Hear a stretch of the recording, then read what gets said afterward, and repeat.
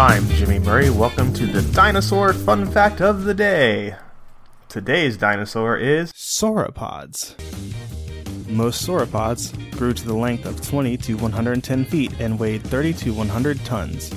Sauropods can be easily recognized by their extremely long neck, tiny head, bulky trunk, 4 sturdy legs with broad elephant-like feet, and long whip-like tails which were used as a counterbalance for the rest of their body. The name sauropod means lizard foot. Sauropods used their extremely long neck for collecting food from the wide surrounding areas without moving the rest of their body. Sauropods had a high metabolic rate but very low pulse, with 5 to 7 beats per minute. They must have had huge hearts. Sauropods lived and traveled in groups composed of around 20 animals. Sauropods consumed about 400 to 2,000 pounds of food every day. Sauropods had air sacs in the opening of their vertebrae of their neck. Thanks to these sacs, sauropods were able to absorb oxygen even when their lungs were resting. Sauropods grew extremely fast. Sauropods laid up to 40 small eggs in communal areas.